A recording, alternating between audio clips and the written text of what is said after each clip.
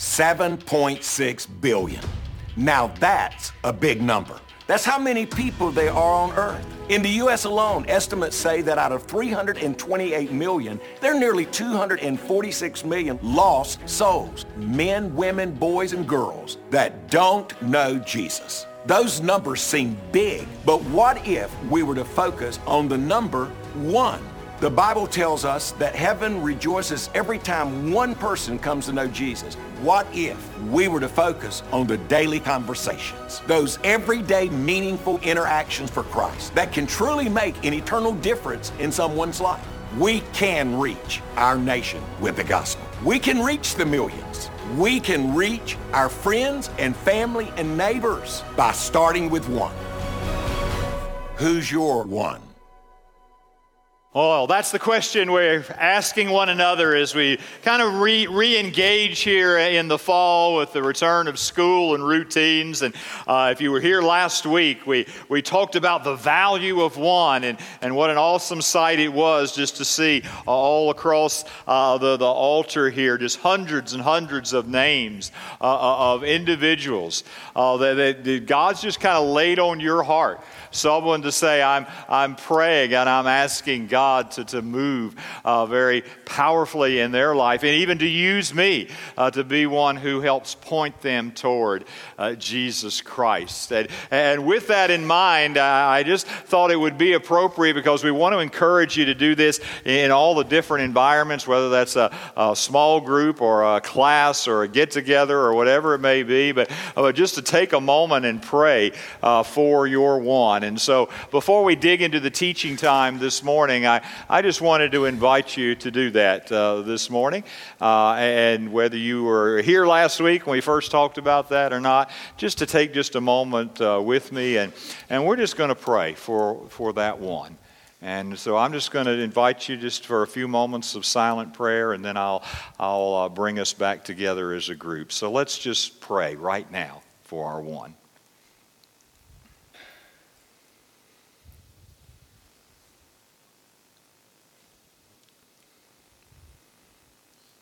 Father, as we cry out to you for our one, we come and just acknowledge that Jesus is the way, the truth, and the life, and no one comes to the Father except through him. And the only way that any of us would ever have an openness to you is because of the work of your grace in our life. And so, Father, we pray for our one. We pray, many of us, for lots of ones that have just mean so much to us, Father. Lord, would you open their eyes? Would you soften their hearts? Would you stir in them a sense of their need for something more? For that which can only be provided through a personal relationship with Jesus Christ. And Father, we just ask even today as we enter into this time around your word that you might sharpen our sense of calling, of responsibility, of opportunity to be one who helps point someone to Jesus Christ. Father, we just open ourselves to you in these moments. Speak to us, shape us, use us. We ask in Christ Jesus' name. Amen. Oh, we are going to continue to focus on our Who's Your One, and we want to just spend one more week here and really want to talk about what it means, what it might look like to follow Jesus, to be one who follows Jesus. And follow has kind of a whole different meaning now than it did a dozen years ago, right? A dozen years ago, you might have said, kids play follow the leader, or you might say, can't you follow directions? Or maybe one spouse would look at the other and say, you're following that car way too closely, or whatever it might be. But now when we talk about follow in our culture, a lot of our minds almost immediately leap to social media, right? Follow is about a click. That I follow so-and-so on Facebook or Instagram or whatever it might be. In fact is, just curiosity's sake, anybody know who has the most individual has the most Facebook or Instagram followers right now? It's not Donald Trump. Cristiano Ronaldo, the soccer player, 150 million Instagram followers, 122 followers on Facebook. And what in the world does that mean? Well, that means there's a whole lot of people who clicked, right?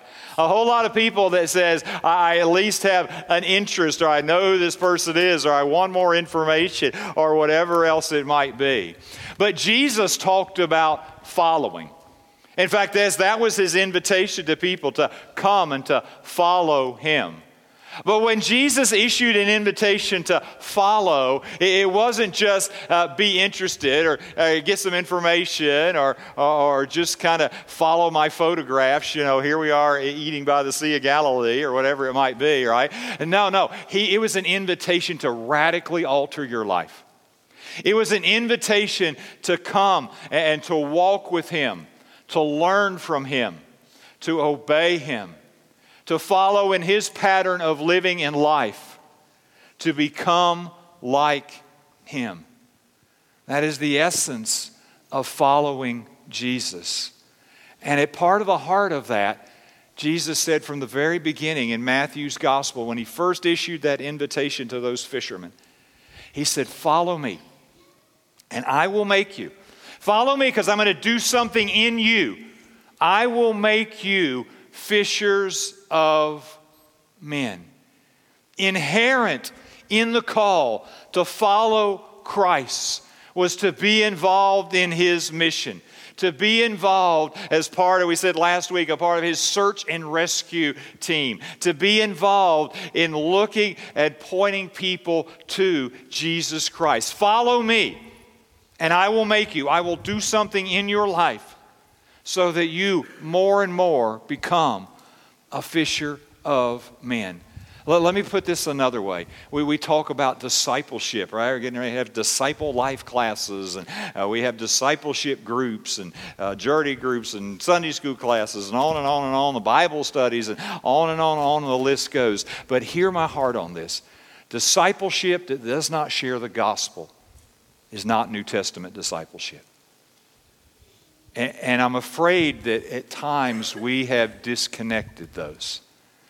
And we've made discipleship about Bible knowledge only.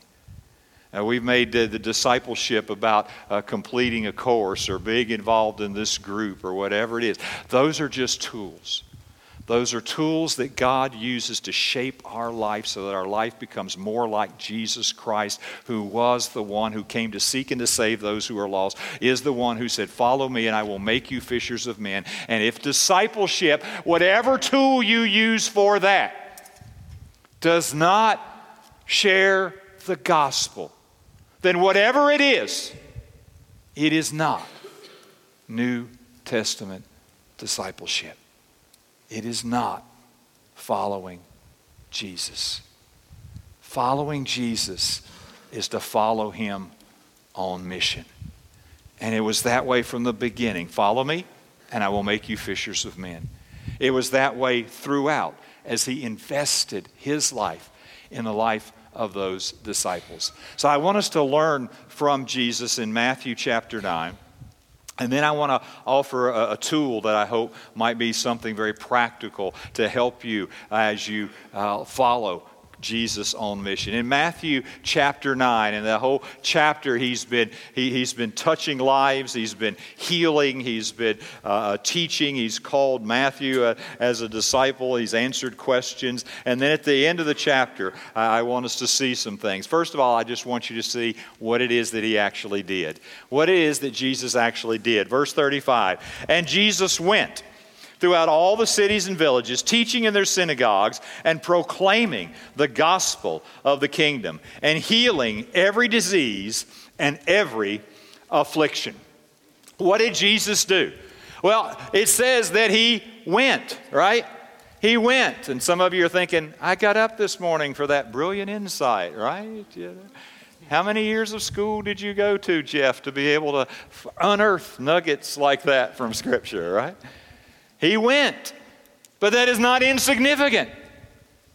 He didn't stay and say, here I am, y'all come, if you want to hear. No, he went. He went to where people were.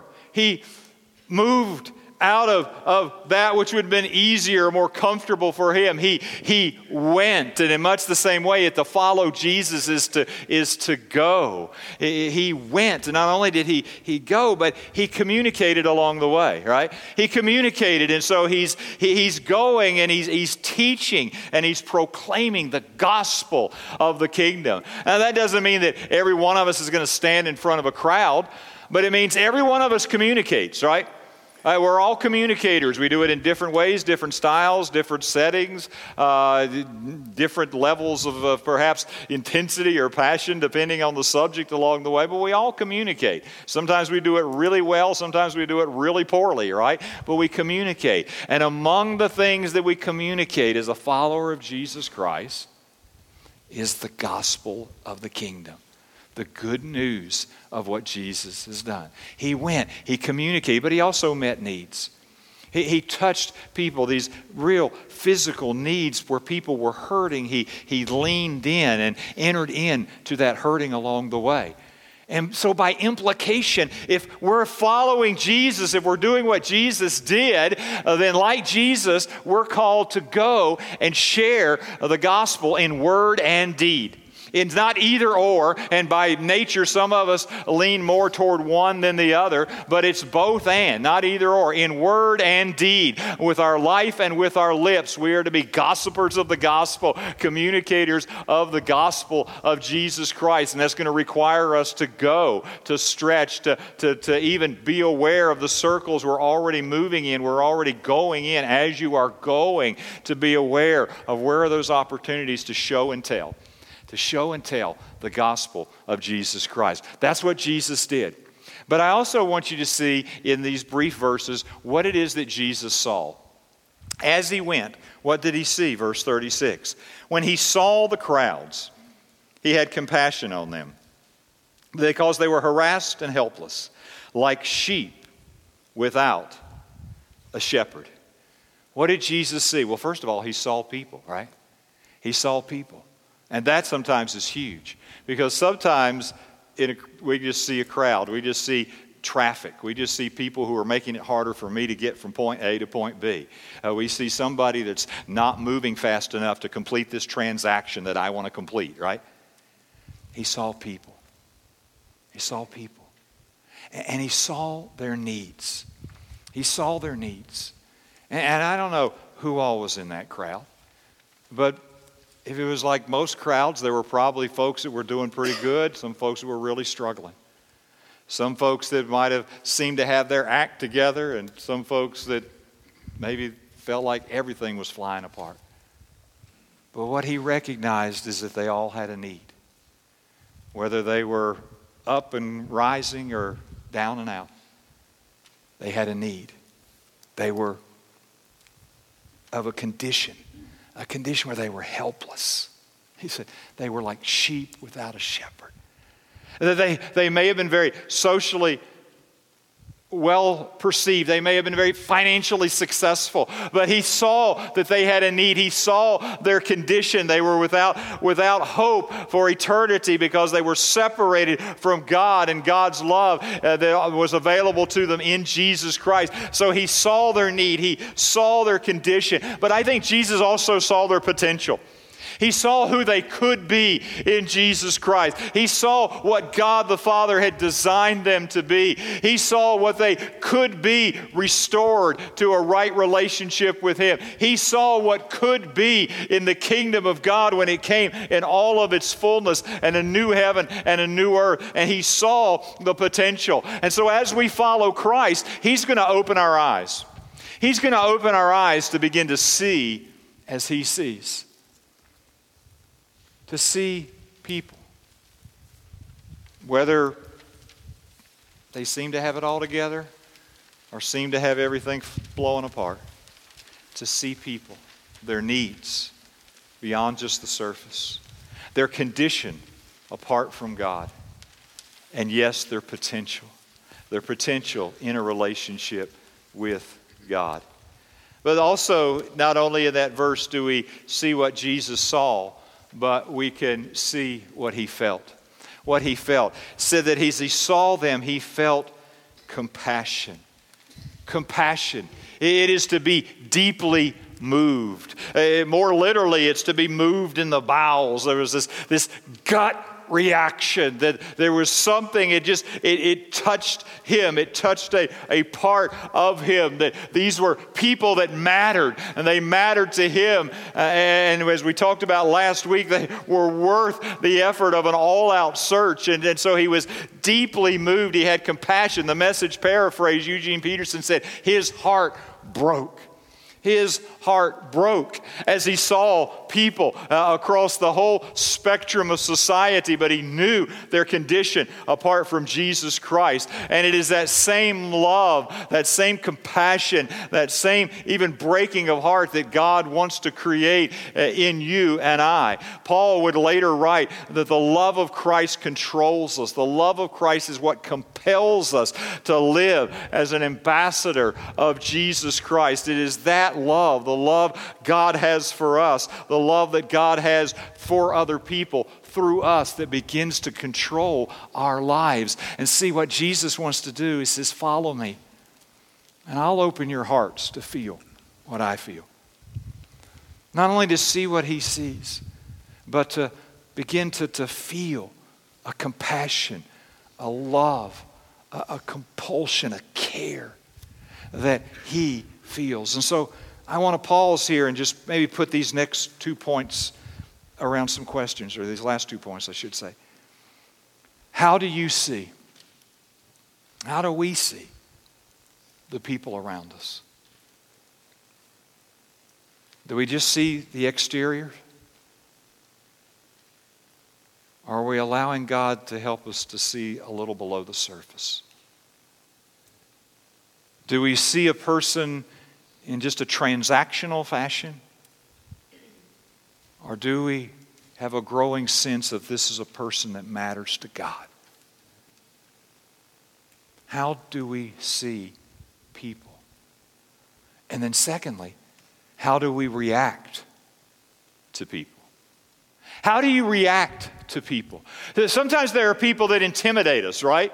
I mean, it's like, whoa, they seem to have their life so together. I was like, should I even bring up Christ? Because it seems like they're doing like better than I am, right? Or sometimes maybe we judge people or pigeonhole them or quickly categorize them.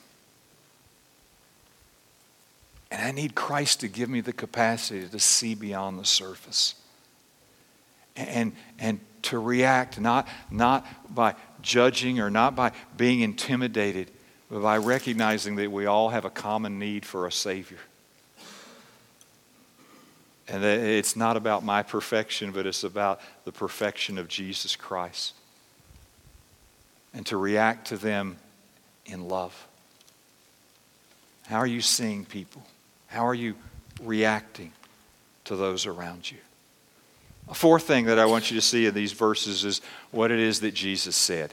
So as he goes, as he sees, as he feels, what did he say? What did he say to those followers? Verse 37, then he said to his disciples, it's not necessarily for the whole crowd, he's saying to those who have said, we're going to follow you.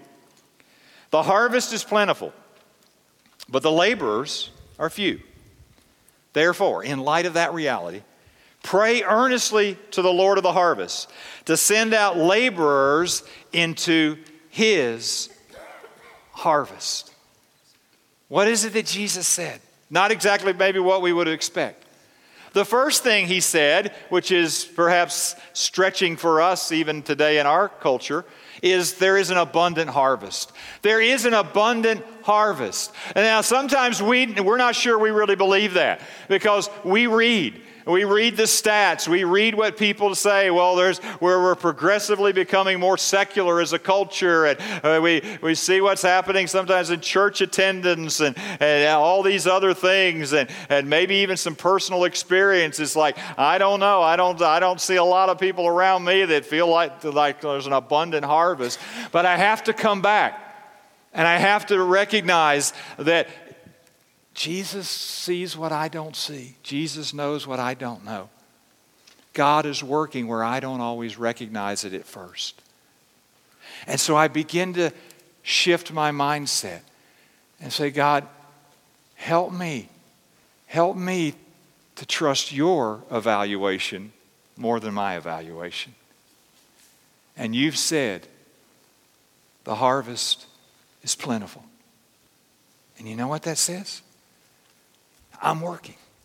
God says, I'm working in the lives of people.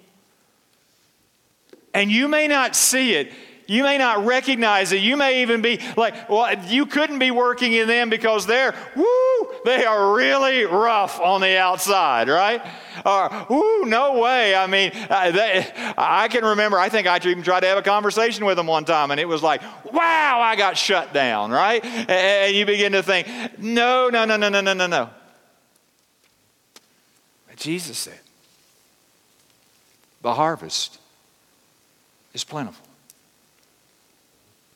That there are people all around that God's Spirit is stirring in their life. That He's bringing them to a point of asking questions, of wondering that which they thought would bring fulfillment and happiness and joy to their life, why it hasn't yet. Why the more they have and the more they do, the emptier they feel. And God is working in these lives. And we don't always know that until we push past the pain point. That point of hesitation where it's like, oh, I don't want to say anything because I don't want them to judge me, or I don't want to get shut down or shot down. But I lean in. And when I push past that fear of man, sometimes I discover, wow, God, I got to tell you, I would have never, ever thought they would be open to this conversation.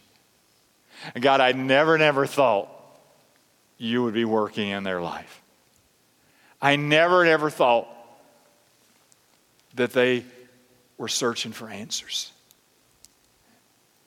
Doesn't always happen, obviously. But Jesus said, regardless of your perception, regardless of what the news stories will tell you, regardless even sometimes of what other Christians will tell you, the harvest is plentiful. The problem is there's a labor shortage, right?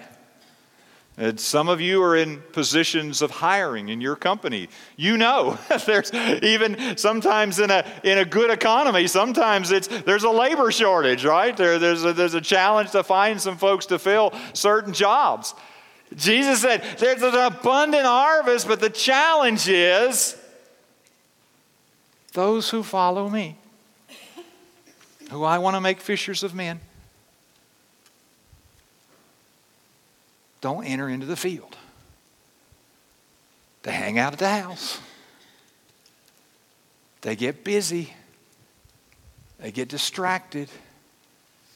They pile up other things that become higher priorities. And this gets put to the back burner or just buried completely. And in light of those two realities, an abundant harvest and a labor shortage, he said, pray. He said, pray. But he gave a very interesting prayer priority. A very interesting prayer priority. The prayer was thrust forth, send out laborers into his harvest. He didn't instruct them to pray that the world would come to the church. I mean, after all, our service times are on our website. I mean, what else can we do, right? I mean, my goodness, right? We even put a few new signs outside. I mean, good gracious, right? He didn't pray that. He didn't tell us to pray that. He said, no. Pray that the church would go to the world. Pray that those who know my name, those whose lives have been and are being transformed by my grace, would go forth, would go forth in love, would go forth in compassion, would go forth with a little Holy Spirit courage. Would sprinkle some seeds, would water some seeds, would just see what happens. Pray that God would send forth laborers. That's where we start. What is it that Jesus said? But then I also want you to see, what is it that Jesus did? What did Jesus actually do? After he told them to pray, and then if you go into chapter 10, and by the way, just as a reminder, the chapters and verses, they weren't like part of the original document, right? When Matthew wrote down this gospel, he didn't say like chapter 10, right? And no, these were kind of inserted many years later as a way to kind of help reference where we're at. But sometimes the chapter breaks at an unfortunate place, and I think this is one of those examples, because it's right after this prayer thing, and he called to him his 12 disciples, and he gave them authority over unclean spirits to cast them out, to heal every disease and every affliction. Goes on to name the apostles. Then verse 5, these 12 Jesus sent out. He sent them out, and he gave them very specific instructions for that particular moment, that particular mission trip, if you will. What is it that Jesus did? He called them to him. And that's where it always begins. It always begins with our relationship with him. Jesus calls us to himself. And as he calls us to himself, he granted them authority. He granted them authority. It's the same authority that you and I have been granted as a follower of Jesus Christ. He says in the Great Commission passage, the end of Matthew's Gospel, all authority has been given to me on heaven and on earth, and you are to go therefore, as you are going, make disciples. So we go, not in arrogance, not because we got it perfectly together or we're better than anybody else. No, we go under authority. We go under the authority of the King of Kings and Lord of Lords, the one who is sovereign over all creation, the one who loved us and redeemed us through the cross of Jesus Christ, the one who says, go. He granted them authority to go. You don't need anybody else's permission. You've already been told to go. He called them to him, he granted them authority, and then he sent them out. He sent them out. The very thing that he had just been telling them to pray about. That God would thrust forth, would send forth laborers unto the harvest field. And so he sends them out. Because what happens to us is we begin to realize that Christ is in me, but it's not just for me, it's also for them. That the gospel came to me on its way to somebody else. That I wasn't to be like the cul-de-sac here. I wasn't to be the end of the road for the gospel. But the gospel came to me, but it is also on its way through me to somebody else. And the question then becomes, am I available? Am I available for him to send me into his harvest field? But if you're going to go into the harvest field, it helps to have a tool, doesn't it? It helps to have a tool. Tools for harvesting crops have certainly changed through the years as technologies improve, but at some point you still got to have somebody in the field using a tool to bring in the harvest. And so what I want to do this morning is just offer to you a tool. It's a tool we've talked about before. We've shared it before. We've taught it before. But I like it because it's a very, very simple tool. It's adaptable. You make it your own. You could move around. So we've got a big blank space in your note-taking guide, right? And this is art time. Okay, you get to draw 3 circles, all right, since we're back to school. Get out a pen, pencil, or whatever you got, and we're going to do a little drawing together, okay? And I'm going to let Jimmy Scroggins kind of teach us this. Jimmy pastors in South Florida where they kind of develop this 3 circles life conversation tool, and just kind of has a real tight presentation of that. So give your attention to the screen for the next few minutes. Draw some circles, sharpen your use of a tool.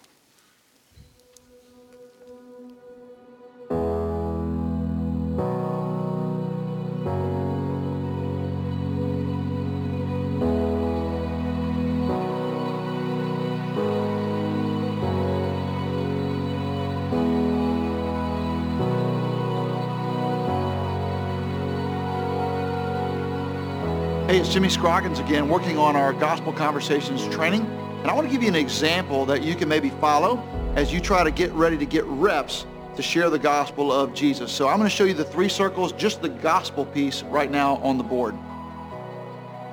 The Bible tells us that God has a design for our lives, that God cares about every aspect of our lives. That's our families, that's our personal lives, that's our choices, our money, our sex life, really everything about our life, God has a design for it.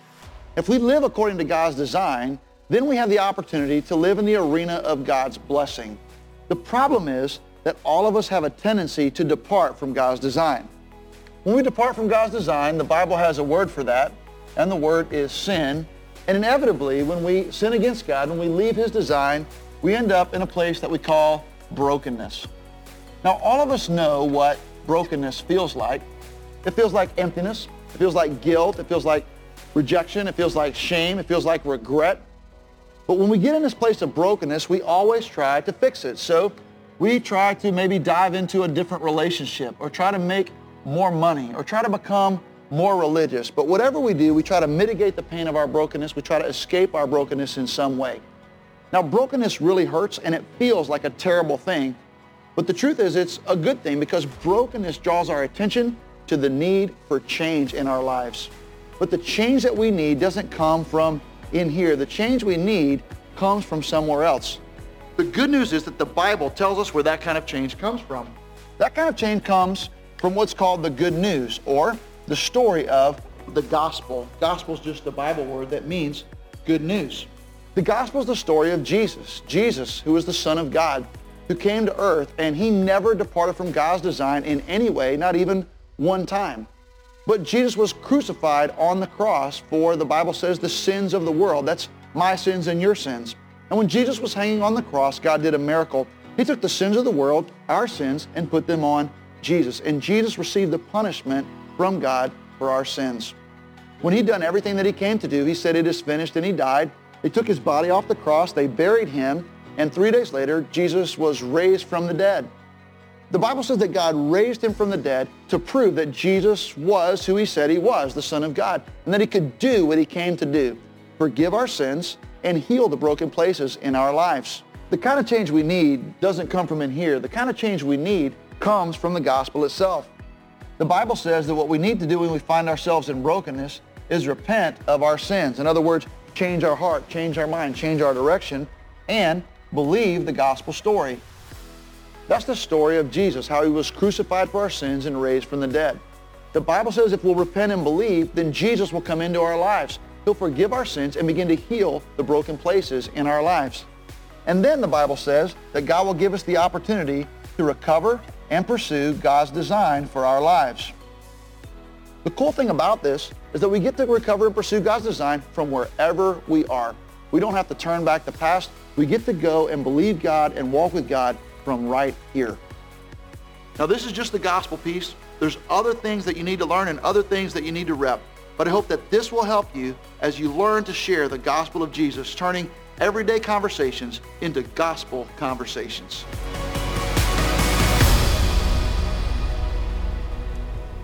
That's pretty simple, right?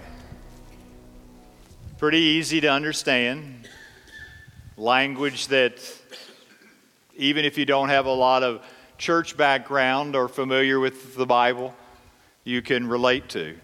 And one of the things I like about it is you can kind of start anywhere. A lot of times, just if I've used that, just start with brokenness. You just kind of start talking about what's going on in the world and what's happening. Yeah, we kind of live in a broken world, don't we? Why do you think that is?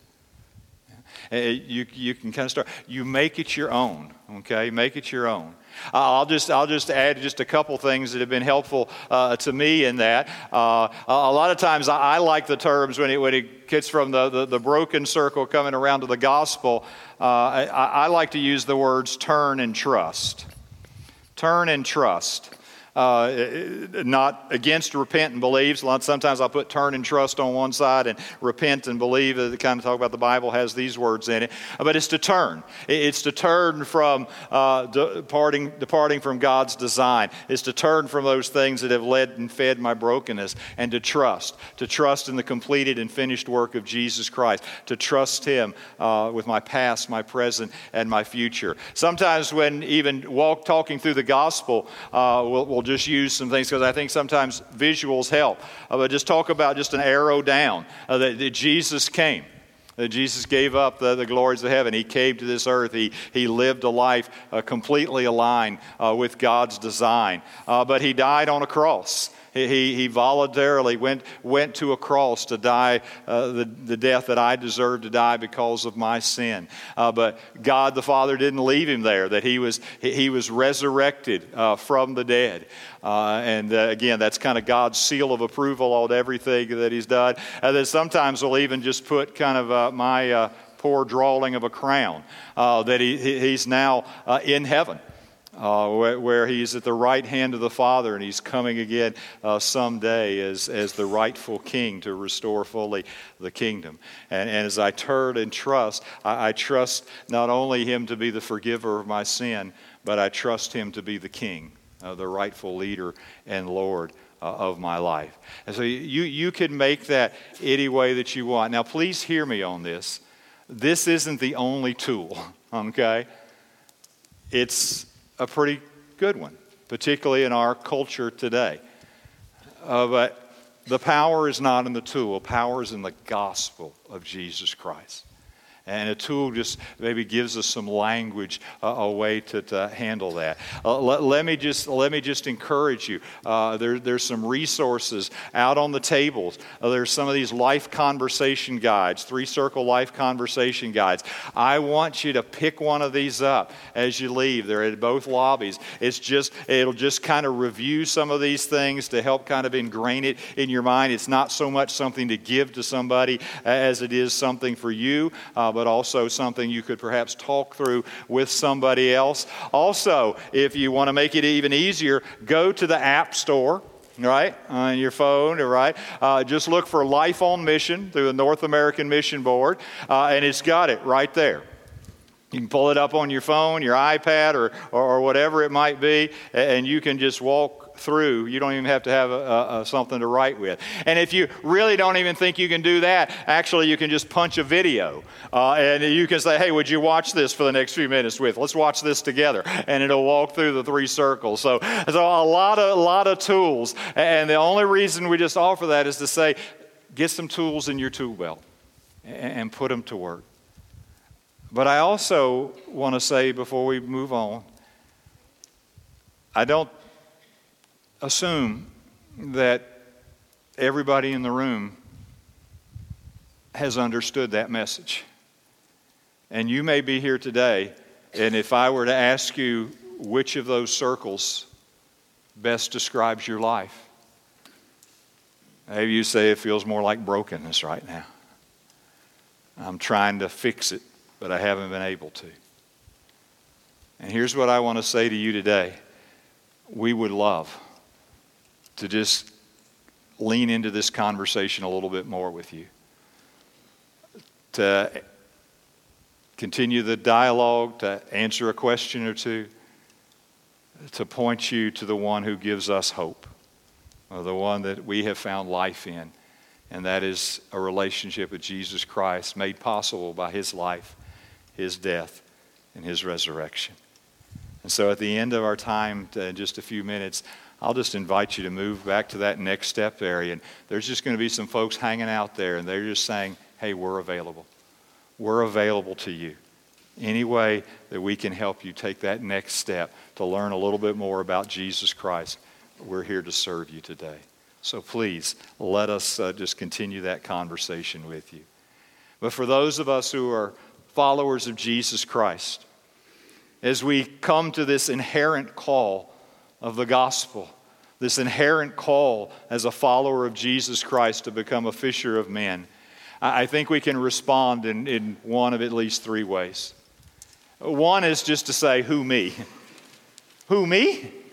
And a lot of us say that, don't we? A lot of us say that because we feel like, who, me? I mean, I'm not qualified. I go to school. I don't have that gift. Or they're going to ask me a question I don't know the answer to. And we begin to pile up all these reasons why it would be anybody but us. Kind of the way that a lot of folks in the Bible have tried to do through the years. Moses and others, like, who, me? Someone said years ago, God doesn't call the qualified, He qualifies the called, right? And as you just begin to step out and say, I'm available, He'll use you. But sometimes we just don't even say, who, me? We say, just honestly, not me. Not me. Not me. And sometimes it's because I don't feel qualified. Or not me because I don't have any room for that in my life. Or not me, I tried once and it was like a disaster. Or not me, I've got so many other issues in my own life. Who am I to ever tell anybody else about Jesus as messed up as I feel right now? Or maybe if we don't say it by our lips, we say it with our life. Not me. Not me. I'll talk about football, talk about business. I might even talk about politics. But not me. Not this. I think the response that Christ is looking for is a response that says, send me. It says, send me. Not because I got it all together. Not because I'm slick. Not because I'm like this theological wonder kid. But because I've been touched by your incredible grace. And it has changed me. And I want other people to know. And that's what happened to Isaiah in the Old Testament. He caught a glimpse of the holiness of God and it just wrecked him. And then he experienced a touch of God's grace. And then in response he heard that question. Whom shall I send and who will go for us? And Isaiah, wrecked by the holiness of God, restored by the grace of God, says, here I am. Send me. And I think that's what it means to follow Jesus Christ. Interesting, in Matthew's gospel that we've been spending time in, his first call to his disciples was, follow me and I will make you fishers of men. Then we see him doing what he just did there in chapter 9 and 10. And then you fast forward to post-resurrection. The last words recorded in Matthew's gospel. The last words that Jesus is going to communicate to this group of followers. We know it as the Great Commission. All authority. It's been given to me on heaven and earth. In light of that, go therefore and make disciples of all the nations. Baptizing them in the name of the Father, the Son, and the Holy Spirit. And I am with you always. In this I am with you always to the end of the age. Two things that I don't want you to ever lose sight of. Power and presence. When he says to go, he says, go forth in his authority and his power. That's why Paul would say, I am not ashamed of the gospel, for it is the power of God unto salvation. Power, but presence. And I am with you always to the very end of the age. When you step past that pain threshold, when you take a chance, in that moment, Jesus says, you don't go in your own authority, you go in mine. You don't go in your own power, you go in mine. And you don't go alone. I am with you. And so I think in the end, Jesus is just asking, are you available? Are you available? And as best I can, I want to say anew and afresh, Lord, as imperfectly as I've done it in the past, here I am. Send me. Let's pray to him together, please. Oh, Father, how we thank you that you are the one who sent Jesus Christ to do for us what we could have never done for ourselves. And Father, for many, many, many of us in this room, what we know is that you in love and grace and mercy sent people to us, people who modeled for us what it meant to walk with you and follow you, people who sent across our path and they shared the greatest news of all, the gospel of Jesus Christ, people who prayed for us even when we didn't know it along the way. And so, Father, in light of your incredible grace, in light of your calling in our life, in light of the value of even one today, we say, here we are. Send me. Send me. Now, as you just spend the last few moments we have in the room together, just silently before the